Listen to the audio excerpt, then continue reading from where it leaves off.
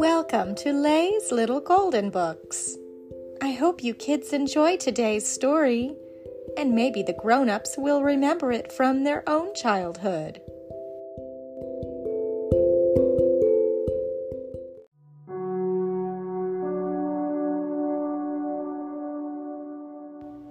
Disney Princess Sleeping Beauty, adapted by Michael Teitelbaum, a golden book.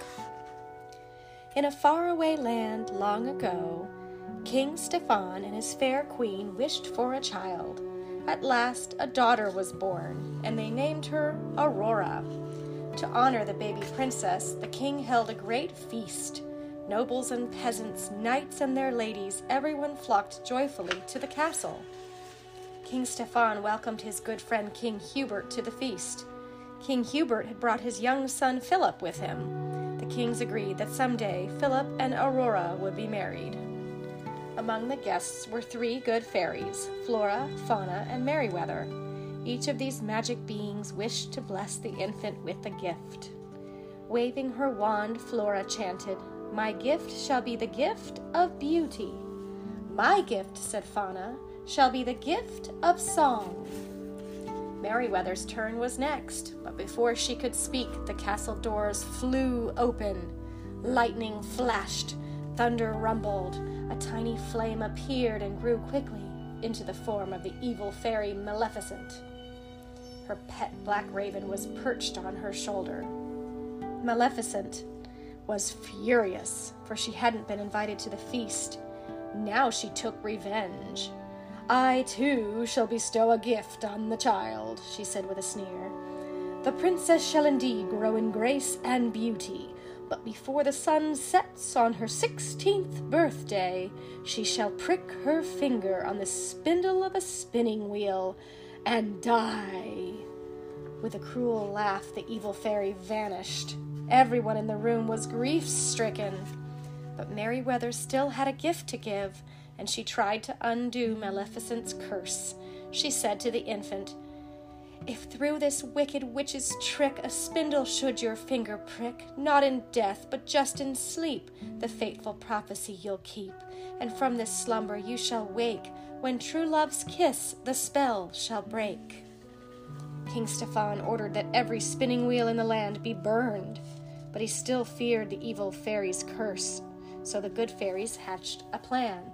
They would take Aurora to live with them deep in the woods, safe from Maleficent. The king and queen agreed. They watched with heavy hearts as the fairies hurried from the castle, carrying the baby princess. To guard their secret, the fairies disguised themselves as peasant women and changed Aurora's name to Briar Rose. The years passed quietly, and Briar Rose grew into a beautiful young woman. At last, the princess reached her 16th birthday. Planning a surprise, the fairies sent her out to pick berries. Fauna baked a cake for her, while Flora and Merryweather sewed her a new gown. In a mossy glen, Briar Rose danced and sang with her friends, the birds and animals.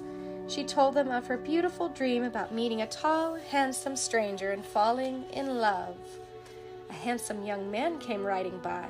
When he heard Briar Rose singing, he jumped from his horse and hid in the bushes to watch her. Then he reached out to take her hand. Briar Rose was startled. "I didn't mean to frighten you," the young man said, "but don't you remember? We've met before." They had met once upon a dream. Briar Rose felt very happy. She and her admirer gazed into each other's eyes. The young man didn't know she was Princess Aurora, and she didn't know he was Prince Philip, to whom she had been promised in marriage many years before. Back at the cottage, the fairies gave Briar Rose her birthday surprises. Then Briar Rose told them that she had fallen in love. "Oh no," they cried. They told her the truth at last, that she was a princess betrothed at birth to a prince. Now it was time for her to return home. So poor Aurora was led away, longing for her handsome stranger. Maleficent's raven, perched on the chimney of the cottage, had heard everything. It flew off to warn Maleficent that the princess was finally returning to her rightful home. Maleficent sped to the castle. There, using her evil powers, she lured Aurora to a high tower. In the tiny room, a spinning wheel suddenly appeared. "Touch the spindle," hissed Maleficent. "Touch it, I say!" The three good fairies rushed to the rescue, but they were too late. Aurora had touched the sharp spindle and instantly fallen into a deep sleep. Maleficent's cruel curse had come true. With a harsh laugh, the evil fairy vanished. The good fairies wept bitterly. "Poor King Stefan and the Queen," said Fauna. "They'll be heartbroken when they find out," said Merryweather. "They're not going to," said Flora. "We'll put them all to sleep until Briar Rose awakens." So the three fairies flew back and forth, casting a dreamlike spell over everyone in the castle. Meanwhile, Maleficent had captured Philip and chained him deep in her dungeon. But the good fairies had other plans for him. Using their magic, they melted the chains. They armed the prince with the shield of virtue and the sword of truth. Then they sent him racing to the castle to awaken the princess. When the evil fairy saw Philip escaping, she hurled heavy boulders at him, but the brave prince rode on. When Philip reached Aurora's castle, Maleficent caused a forest of thorns to grow up all around it, and Philip hacked the thorns aside with his powerful sword. In a rage, the evil fairy soared to the top of the highest tower. There she changed into a monstrous dragon. "Now shall you deal with me, O prince!" she shrieked. Maleficent breathed huge waves of flame. Philip ducked behind his strong shield. Thunder cracked, flames roared around him. The prince fought bravely. Guided by the good fairies, he flung his sword straight as an arrow. It buried itself deep in the dragon's evil heart, and the beast fell to its death. Maleficent was no more. Philip raced to the tower where his love lay sleeping. Gently he kissed her. Aurora's eyes slowly opened. Now everyone was awake. The king and queen were overjoyed to see their daughter again, and wedding plans were soon made. The good fairies were blissful, too. It had all ended just the way it should.